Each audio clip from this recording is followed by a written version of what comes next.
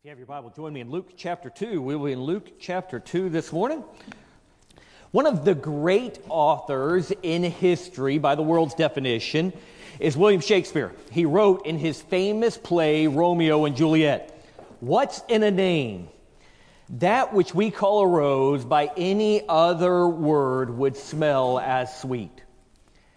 I know one thing is absolutely true about that statement in regards to William Shakespeare. He never had to name children with his wife. Because if he did, he would know that there is a lot more to a name than what you think.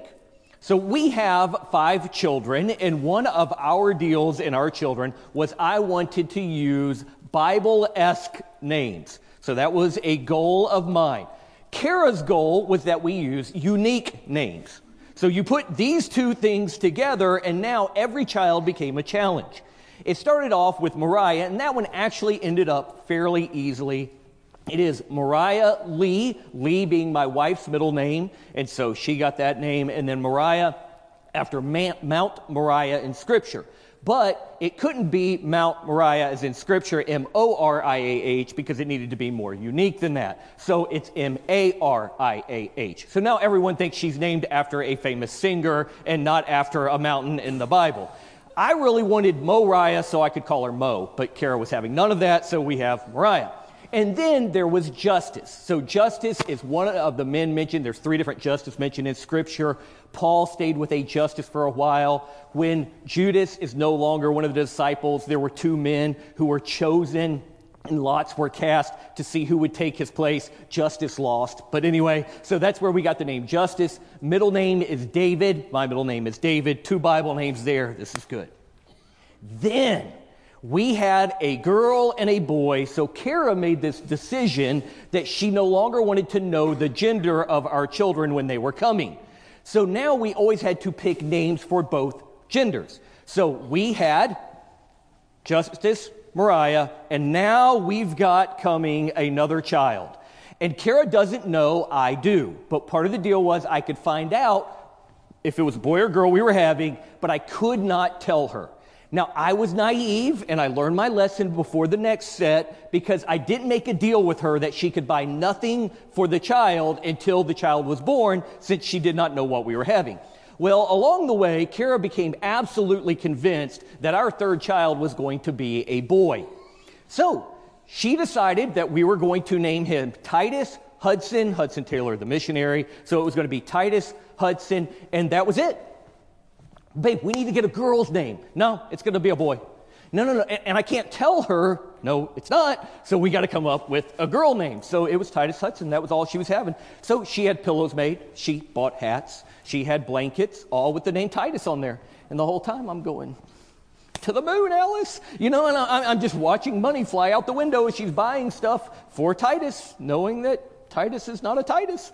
And so all of a sudden, the doctor... And Kara told the nurses that morning she was having a boy. So the nurse who's in there, Eden comes out. The nurse looks at the baby, realizes that ain't a boy. Looks at me. I go, I know. Looks at Kara. Kara's just oblivious because she's sure it's a boy. Looks at the doctor, nudges the doctor, and the doctor finally goes, oh, yeah, it's a girl. And Kara's just completely blown away. She has no idea. So we had not settled on a girl name. Now, we had talked about a couple of names, and so at the last minute, we decided on Eden. Now, spelled E-D-E-N. Eden, right? Because that's how you spell Eden. No, it has to be more unique than that. So Edie's Ice Cream, I am convinced, is where this came from. We had to throw a Y in there, so we have E-D-Y-N, Eden, because it's more unique. Elliott, after Jim Elliott, so Eden Elliott. Now, Kara's pregnant with twins, and Kara goes, I don't want to know what they are. And I'm going, okay, but here's the deal. You cannot buy anything this time. And so she held to it. She bought nothing. But again, she is absolutely convinced we are having a boy and a girl. And she will not consider anything else. We're having a boy and a girl. Babe, we're not doing that this time. We've got to pick names. So finally, we decide on Titus Hudson. We still had pillows, so why not? So we decide on Titus Hudson, and we decide on Karis Michael is going to be our girl name. So we have Titus Hudson and Karis Michael. Those are our two names. Karis is the Greek word for grace. So it is in the Bible, it's just not in the English Bible. So there we go, we got our names. Babe, we got to come up with another boy name and another girl name. Okay, all right, so we kind of go around and we came up with Silas Livingston, I think was the other boy name, and I'm not really worried about this because I'm like, the kid's never going to learn how to spell it till he's like in 5th grade, but it's not a boy, so it doesn't matter. I know this, she doesn't. But I'm like, sure, that's a great name. So we have Silas Livingston, Titus Hudson, and then we have Karis Michael. We're not having two girls. Babe, we've got to come up with another girl. No, God's not giving us two girls. We're getting at least one boy out of this. I'm not worried about it. Babe, we've got to come up with another girl name. And I'm trying to be judicious and not give away the fact it's two girls and we need another girl name. So we go through this process and we are getting nowhere. And then it's starting to get bizarre. And so then there are names being thrown out there, and I'm like, babe, I'm not a hippie. I don't live in a teepee. I'm not using that name. That ain't happening. And she's just throwing out these really bizarre names, and I'm going, no. And so I go through this list of 1,000 baby names, and like at 978, there's a name, and I'm going, what? And I've thrown out every Bible name, and they're so bizarre. I'm like, well, let's just kind of, reach out a little bit. So I'm throwing out good godly names, like Remington, the rifle. That's a good godly name. Peyton Manning. I'm like, this is a good godly name. So I'm throwing out names. I'm gaining no ground. And so finally, 978 on the list. And I'm going, I got an idea. Let's name, if it's another girl, let's name her after Tyndale, the individual who wrote the Bible or helped translate it in English, William Tyndale. No, that wasn't it at all. I just like the name. And so we come down to the list, and there is Tinsley. So we kind of went back and forth, and she wanted to change it to Tinley, and I didn't like Tinsley, so we ended up with Tinsley. Eden calls her Twinsley, so that was kind of cute. And so we ended up with Tinsley Reese. Now you say, where did you get Reese from? Miss Reese is the Abeka Video Bible teacher for kindergartners. And so everyone who has ever done kindergarten in Abeka Video knows Miss Reese. So she's a great Bible scholar, so that's where Reese came from. So we have Tinsley Reese. And I'm just telling you, if you haven't been through this, and some of you have, so you're laughing, and the rest of you are going, I don't get it. Oh, you will. And it's painful, let me just tell you. When you go through getting names, there's much more that goes into it than you think. Because every time you throw out a name, it conjures up a reputation. So that if you throw out a name, you go, oh yeah, I went to school with a person by that name. And I'm not about to throw out names here because I'm going to get myself in trouble. But you say, I went to a school with somebody named that. And yeah, I don't want to name my kid that. And then it's, oh yeah, I had a name I wanted to use. It was a good Bible name. And I knew a kid, I call him the Legend. I mean, he's a great kid. I'm like, let's use that name. It's a perfect name. Kara's like, no, I got another person I knew by the same name. We can't use that name. So it's just back and forth on names, back and forth. Because every name carries a weight with it. I want us over the next few weeks to look in Scripture and to look at the names given to Jesus Christ, to the names given to our Savior. We celebrate Christmas and we recognize the importance of the birth of Christ, but I want us to look at the names given that give the weight to who Jesus really was. We start here in Luke chapter 2. And it came to pass in those days that there went out a decree from Caesar Augustus, and we're going to come back to him in a minute, that all the world should be taxed. And this taxing was first made when Cyrenius was governor of Syria, and all went to be taxed every one into his own city. And Joseph also went up from Galilee out of the city of Nazareth into Judea unto the city of David, which is called Bethlehem, because he was of the house and lineage of David, to be taxed with Mary, his espoused wife, being great with child. And so it was that while they were there, the days were accomplished that she should be delivered. And she brought forth her firstborn son, and wrapped him in swaddling clothes, and laid him in a manger, because there was no room for them in the inn. And there were in the same country shepherds abiding in the field, keeping watch over their flock by night. And lo, the angel of the Lord came upon them, and the glory of the Lord shone round about them, and they were sore afraid. And the angel said unto them, Fear not, For behold, I bring you good tidings of great joy, which shall be to all people. For unto you is born this day in the city of David," and we now have the first name given from heaven for this child, "a Savior, which is Christ the Lord." The first name I want us to look at is Savior, Christ the Lord. To understand the weight of this name, we have to put it in context. As this is representing the time, and this passage is written years later, but talking back about the event of the birth of Christ, we know it is at the time of the turning of time, from BC to AD. It's at this time in history. We know who the emperor is. It is Caesar Augustus. Caesar Augustus came on the scene and reigned roughly 25 years before Christ's birth. Previous to him was Julius Caesar. Julius Caesar, as emperor, goes through and conquers the world. As he went in and he began to conquer the world, he set himself up in a position of extreme power physically. Because of the victories he had won, he knew he had great military might. But winning the battle and maintaining control were two different things. He was wise enough from a worldly point of view to understand this. So he began to use the superstitions of the people, the mindset of those that he was conquering, to help them see who he was and to establish himself not only as the emperor, but also as their God. And in doing so, it gave him such power that when people looked to him, it was not as if just he was this political figure. It was not as just he was a military figure, but he was also a deity, so that people dared not rebel against him. And so the term that often began to be used of Julius Caesar was that of Savior. Savior represents a deliverer. He was the one who came in and delivered the people from the enemy that was without. So anytime an invasion would be attempted, anytime someone would try to come in and conquer, Caesar would be the savior. He would send in his army, he would deliver the people from the outside force, and he would protect them. And so not only was he their military savior, but he became, in their mind, this deity who was a savior who would deliver them from all outside forces. Well, this did not stop with Julius Caesar. When he passes away, then Gaius Augustus comes on the scene. He is now Caesar Augustus, and he makes himself into very similarly the same type role.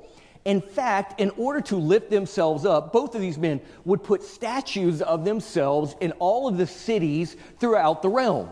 And as they would put these statues up, they would often go into the temple of whatever god or goddess was in that area, and they would put their own statue in there. In fact, one historical source tells us that the word Savior was used in connection with Julius Caesar. In addition to these remarkable privileges, they named him father of his country. They stamped his title on the coinage. They voted to celebrate his birthday by public sacrifice. They ordered that he should have a statue in the cities and in all temples of Rome. And they set up two statues, one representing him as the savior of the citizens and the other as the deliverer of the city from siege. He would then be placed these crowns on the statue that were representative of his ability to, save and deliver. As the people looked to Julius Caesar and now to Caesar Augustus, they looked to them to be the one who was their savior from any outside invasion, any outside force. And the angels come and they fill the glories of heaven and they shine round about them to the point to where the shepherds begin to tremble. They're in fear of their life. They're afraid they're going to die. And the angel says, whoa, calm down. It's okay. Don't be afraid. I am here with good tidings of great joy. I have the greatest news that has ever happened. Oftentimes, as a city had gone through battle and it had been conquered, Caesar would send in almost a parade to let them know, or he himself would enter in to declare, look, there's no more need to fear. Your Savior has arrived. Jesus didn't have earthly trumpeters. He has the host of heaven fill the skies to declare your Savior is here. Your deliverer. All the outside forces, all the enemy that could come in, anyone who could attempt to put you in harm's way has to stand down, has to kneel. They cannot come against your Savior. You see, this babe that's over in a manger in Bethlehem, he's no ordinary baby. He's the Savior. He's the one. He will deliver from all of these problems. There is nothing about him that will allow any enemy to come in. You must recognize the great power that he has. And then the angels go on, and they declare not only is he Savior, but there in verse 11, which is Christ the Lord. That word Christ is the word where we get Messiah from. So here he is. He is the deliverer, but he is the Messiah. The Messiah was the anointed one. As there was a transition from one ruler to the next, oftentimes there were battles that ensued. There was a power struggle that would come on the scene. But the emperor who ruled wisely would have one in line who was anointed and ready to take over when he passed away. For Augustus, he actually had Tiberius who was waiting. He was not his direct descendant. In fact, many say he was adopted from, I believe it was Augustus' third wife. And he was an adopted child that he put in place to be the anointed one, the one who would come and rule next. So when the angels declare, you've got this deliverer who all outside enemies cannot come against, inside enemies can't come against him either. Because he's the anointed one. He is the one that God, in all of his power and might, has declared he's the Messiah. To the Jews, the term Messiah had all kinds of meanings. They had been looking for this Messiah for generations. They knew about him, they heard about him, they learned about him. It was a promise from God, and they longed for it. But to the Roman mind, it had a different meaning. To the Roman mind, it represented an authority and a power that was appointed. It was given, and it couldn't be taken away. So you have this great deliverer who's now been anointed. He is anointed the Messiah, the King of Kings. He is the one who will rule. He is anointed as the one who will become the great high priest in all the minds of the Jews. He is the one. You put these statues up like you can make Caesar a god? No, you don't understand. You can try, but he is no God. But this baby, the God of all eternity, has become flesh, and he is dwelling among you. This baby is Christ, and he is Christ the Lord. The word Lord there is often used throughout Scripture. It is used really about 700 times, and a little over 600 of them, it is translated to be exactly this phrase, Lord. Sometimes it is referred to as Sir or Master. The word Lord here represents, this is not necessarily a deity word, but it is a rulership word. So he is Jesus Christ, the Messiah. He is the Savior. He is the deliverer. But he is Lord, he is the master. He has control and he has authority. As Lord and master now, he comes and he has the right to rule over you and the right to decide. In that, there is a representation now that this baby is going to be not just the one who saves and delivers you. He's not just the anointed one, but he is the one who is the master of all things. So though the word itself is not necessarily a deity term, by definition and placement next to Messiah, it becomes the one who has the right to decide.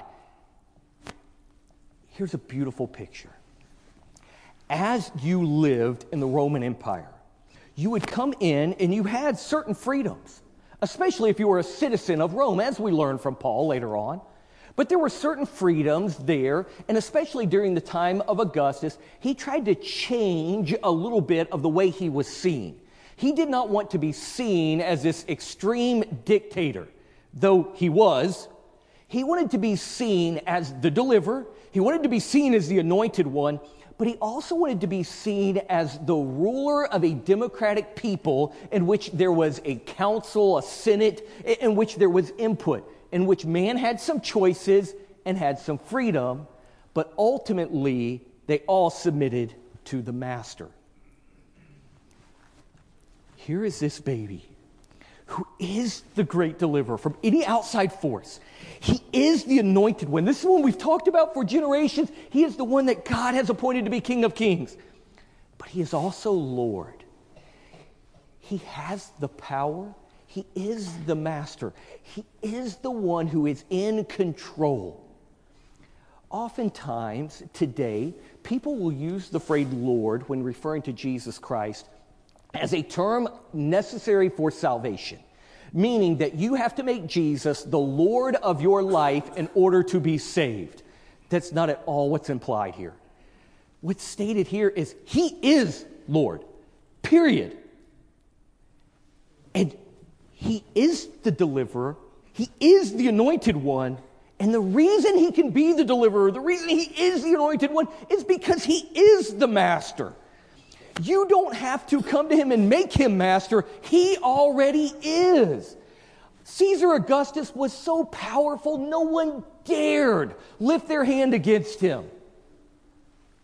Jesus will be far more powerful than this earthly king that you have.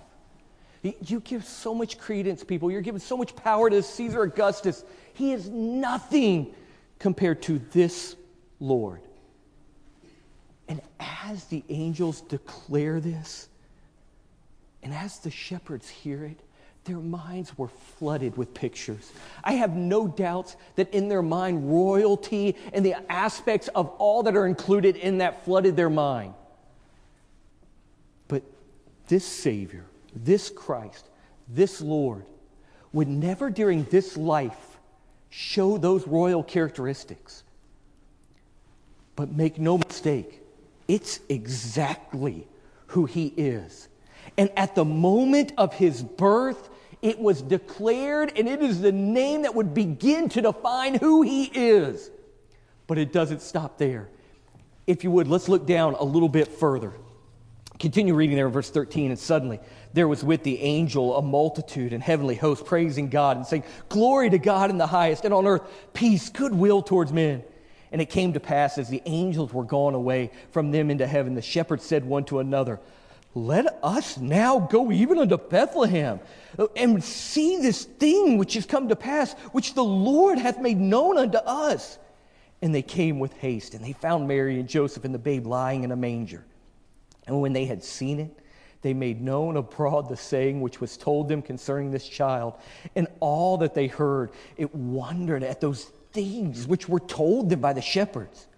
But Mary kept all these things and pondered them in her heart. And the shepherds returned, glorifying and praising God for all the things that they had heard and seen as it was told unto them. Now at this moment, just take that in for a second before we move on.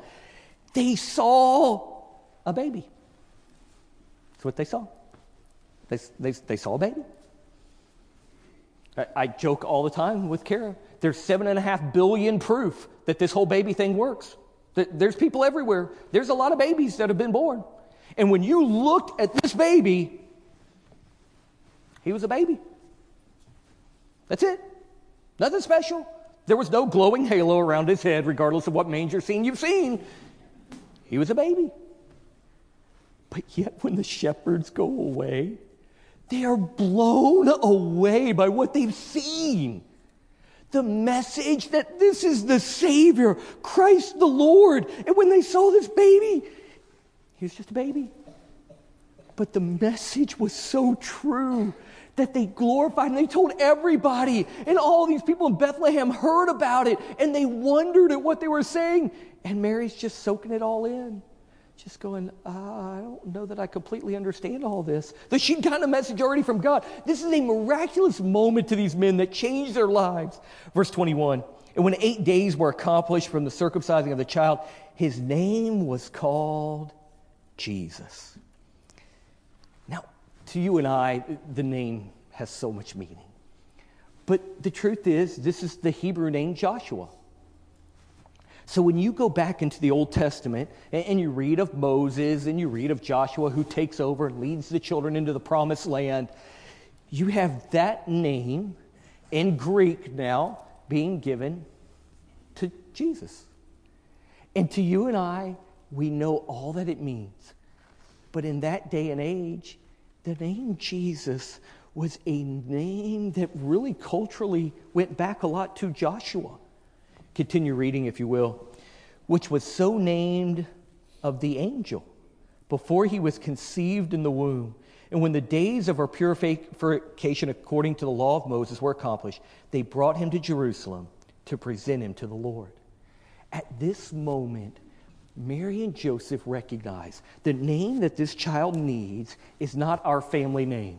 They didn't have a lot of debate and a lot of arguing. They didn't have to figure the name out. They didn't have to go through a 1,000-name list. The angel had told them, you name this child Jesus. And Jesus simply means Jehovah saves. We, at this moment in history, finally have our Savior, the Messiah, the Lord. And his name is Jehovah, the covenant, all-powerful God who makes promises that he never breaks, saves. And here is how he saves. Take your Bible, turn over to Acts chapter 4. Acts chapter 4, we got to read it. In Acts chapter 4, you see how much power is in this name. Philippians chapter 2, verse 10. That at the name of Jesus, every knee should bow of things in heaven and things in earth and things under the earth. And you're here in Acts chapter 4. Join me in verse 8. Then Peter, filled with the Holy Ghost, said unto them, ye rulers of the people and elders of Israel, if we this day be examined of the good deed done unto the impotent man, by what means he is made whole, be it known unto you and to all the people of Israel that by the name of Jesus Christ, now lest you be confused, the one of Nazareth, whom ye crucified, whom God raised from the dead, even by him doth this man stand here before you whole. This is the stone which was set at naught of the builders. It was cast aside, but he has become the head of the corner. Verse 12, neither is there salvation in any other, for there is none other name under heaven given among men whereby we must be saved. There is one name that saves, and it is Jesus, because Jehovah saves. From his birth, he was declared the Savior, the one that was anointed, the one that is the Lord. He is the one that Jehovah has sent to save. But I want to look at one more name real quickly, and then we'll tie all of this together. Join me, if you will, over in John chapter 1. In John chapter 1. Now, this is not at the beginning of Jesus' life, though John 1 gives us some information there about the beginning. In the beginning was the Word was with God, the Word was God, the same was in the beginning with God. But look, if you will, in verse 29 of John chapter 1.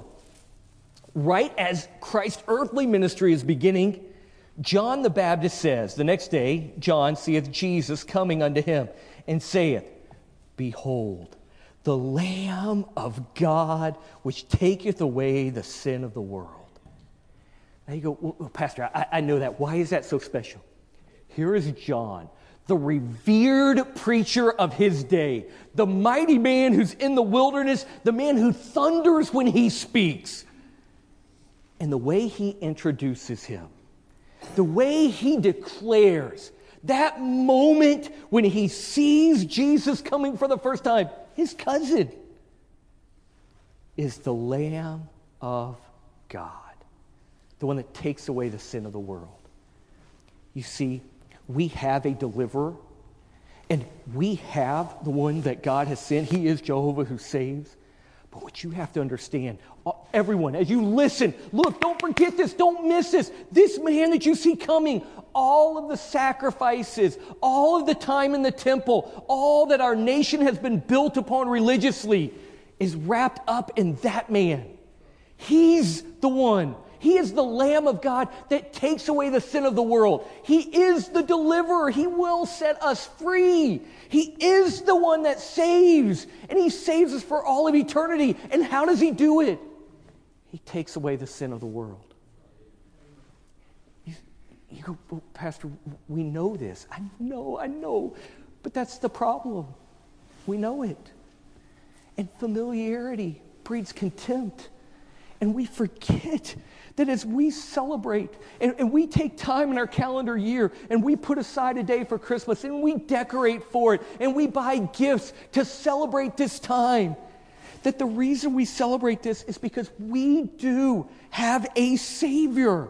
And He is the Savior who has come. He is anointed of God. He is God. And He saves us because He takes away our sin. There was no emperor who could ever do that.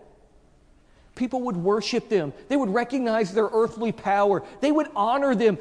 They made a decree that on their birthday you had to give sacrifices to them. But they had no power to deal with sin. But this Jesus, He just takes away the sin of the world. Do you recognize that Jesus saves us from the penalty of sin? Chapter 10, verse 17 and 18. And their sins and iniquities will I remember no more. Now where remission of these is, there is no more offering for sin. It's paid for once for all. The penalty of my sin. We say, what is that penalty? That penalty is death in hell. And it's done. It's paid for. You want to celebrate Christmas? Recognize that because of Jesus Christ, because of trusting Him as my Savior, I'm not going to hell. I got to tell you, we recognize that salvation is the gift of God. But there is nothing you can give me that compares to that. If I were just saved from that would be incredible. But I'm not just saved from that. I am saved from the penalty of sin. But I am saved to heaven. And all the glory that heaven represents. But when I recognize what I deserve and what Jesus saved me from, man, Christmas has value now. All of a sudden, this is not about straw in a manger. This is about the actual Savior, the Messiah, the Lord, the Lamb of God, Jesus. Jesus saves from the penalty of sin. Jesus saves from the power of sin. Romans 6, but God be thanked that ye were the servants of sin, but ye have obeyed from the heart that form of doctrine which was delivered unto you. Being then made free from sin, you became the servants of righteousness. I don't have to live under the power of sin. We live in a day and age in which people all over the world, Christians included, are living in bondage under the power of sin. We live in a day and age in which it's accepted. It's okay. And we take the aspect of Scripture in which Paul says, look, there is a sin that does so easily beset. And there are. There are sins that each of us, they're different, but we all have proclivities to fall into. And we recognize them, but let's not forget that this deliverer was not a weak deliverer. He could deliver from everything. And so the Savior delivers us not just from hell, but from the power of sin in our life. We will never be perfect, and everybody knows that. And it doesn't matter how long you go to church. It doesn't matter how long you've known the Lord as your Savior. You're going to have a struggle in your life with sin. But I don't have to live under the power of sin. I can be freed. I can have victory over sin in my life. It doesn't mean that there won't be struggles there, but it means I don't have to lose the fight all the time. But Jesus not only saves from the power of sin, but He also saved us from the presence of sin. In Revelation 21, verse 27, it says, and there shall in no wise enter into it any that is into heaven, anything that defileth, neither whatsoever worketh abomination or maketh a lie, but they which are written in the Lamb's book of life. When we trust in Jesus Christ as our Savior, our names are written in the Lamb's book of life, the Bible tells us. And the day will come when this life is over and the presence of sin will be gone. And those of us who have trusted in Jesus Christ as our Savior will enter into the glories of heaven because our name has been written down. It's not because of anything I've done. It's not because I deserve it. It's because unto us is born this day in the city of David a Savior who is Christ the Lord. His name is Jesus. He is the Lamb of God that takes away the sin of the world. And He will deliver me from the penalty of sin, from the power of sin, and from the presence of sin. But I have to come to Him. And I have to accept that gift of salvation. Now this morning, I don't doubt that every single person in this room knows the name Jesus. But my desire is that you wouldn't just know, but that you will have accepted Jesus Christ as your Savior. For whosoever shall call upon the name of the Lord shall be saved. For with the heart man believeth unto righteousness, with the mouth confession is made unto salvation. And there is no other name given among men whereby we must be saved. Amen. Have you trusted in Christ as your Savior? If not, you can do it this morning. You can come. We will get somebody to take you into another room and to take a Bible and show you. And look, I get it. If you're not used to coming to church, it may be a little awkward to come into church service. That's okay. After the service, I'll be in the welcome center. There'll be a bunch of people back there. Come get my attention. We'll get somebody to take you into another room and show you how you can know for sure you're on your way to heaven. There is no shame in that. It is the great privilege of our lifetime to know our Savior. And you can know that. For the rest here today, you may have been saved for a year. You may have been saved for 50, 60, 70 years. But never let Jesus become less than the Savior to you. You've heard the message.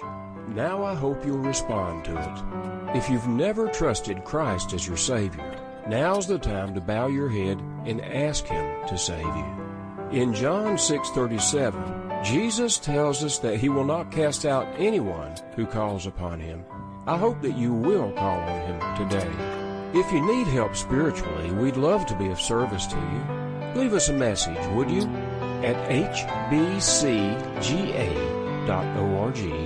or 770-974-9091. Our service times are 10:45 on Sunday morning, 9:30 for Sunday school, 5 o'clock for the evening service, and then 7 o'clock on Wednesday nights. Our services are warm and welcoming, and you will feel right at home. Come and visit us here at Harvest and call on us if you need us. God bless you.